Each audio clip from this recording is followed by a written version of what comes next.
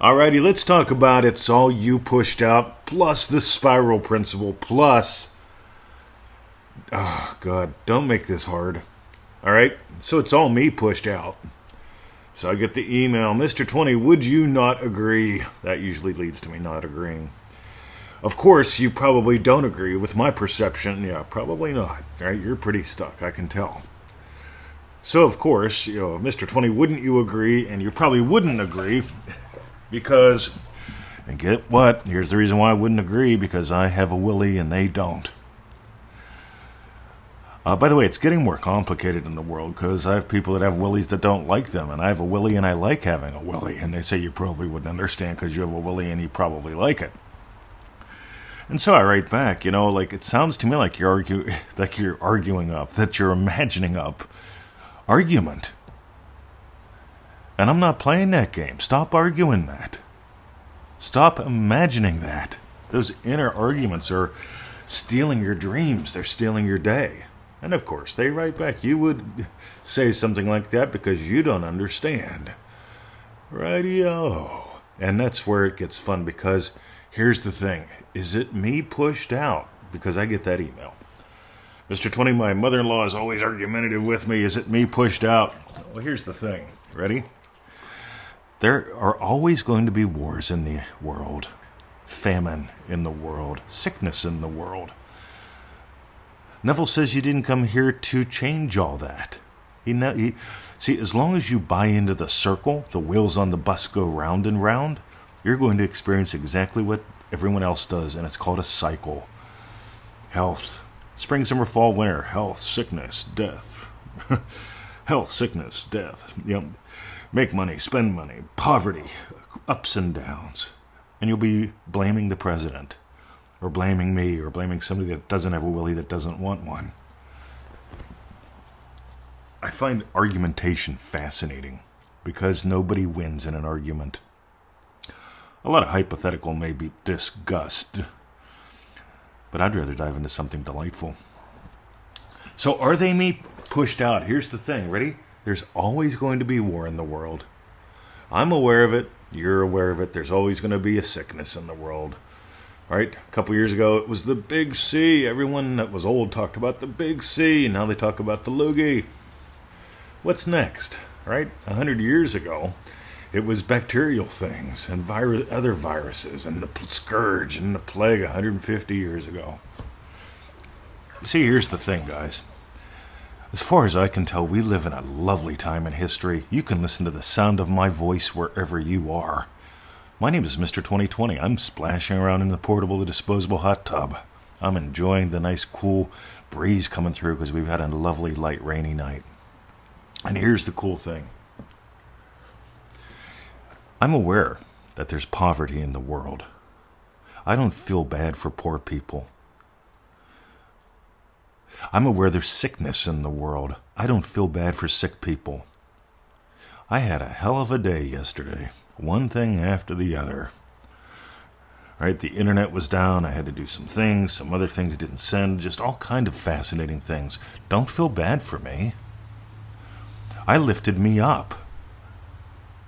I lifted Victoria up. I lifted the puppies up. I lifted up some people that just emailed me because I was able to get on my backup stuff. It's just a lot slower. But here's the cool thing. If you feel bad for me, that doesn't bliss either one of us. That's just giving life to feeling bad. Oh, don't do that.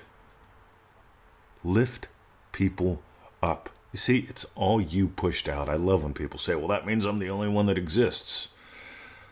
Radio. I'm not a fan of that, or, since we each make our own reality, and I'm the only one in my reality, Mr. 20, would you not agree? Again, it takes us back to that craziness. Again, you imagined yourself into this world, and you came here for a divine purpose, Neville Goddard says, to no imagination. And when somebody emails me with the endless arguments, I imagine them with endless happiness. I had a buddy, John. He used to argue with me. Good. Sweet, man. I'd imagine him getting it. Like 2 years later, he sends me an email saying, oh my God. Right? Sorry I argued with you, dude, but I'm getting it. Good. That's all I ever want. I want you to be free of your jail cell. And when you make an argument for it, I don't join you in there. I stand outside of the bars and say, come on out. Leave the dungeon, leave the castle, come out from behind the wall of safety, explore the kingdom. Discover who you are, discover how this works. Because it really does get weird. Well, since it's all me pushed out, Mr. 20, the moon matters what phase it's in. And what matters is what phase you're in, because I look at the moon and go, I remember when I could only manifest something once every 28 days, because I'd only bother doing it once every 28 days. Right, imagine that. I mean, the only day you can manifest is the full moon. There are people teaching that crap. I get the emails. What do you think, Mr. 20? I say, look, is it the full moon now? And they write back, well, no. Why would you ask? This is because you imagined writing to me and getting an answer. And you wrote to me and you got an answer without the full moon. And of course, well, but what if the moon matters for big stuff? Radio. See, here's the deal. It's all pushed out. It's all you pushed out is about your plate. What are you putting on your plate and how are you putting it on your plate?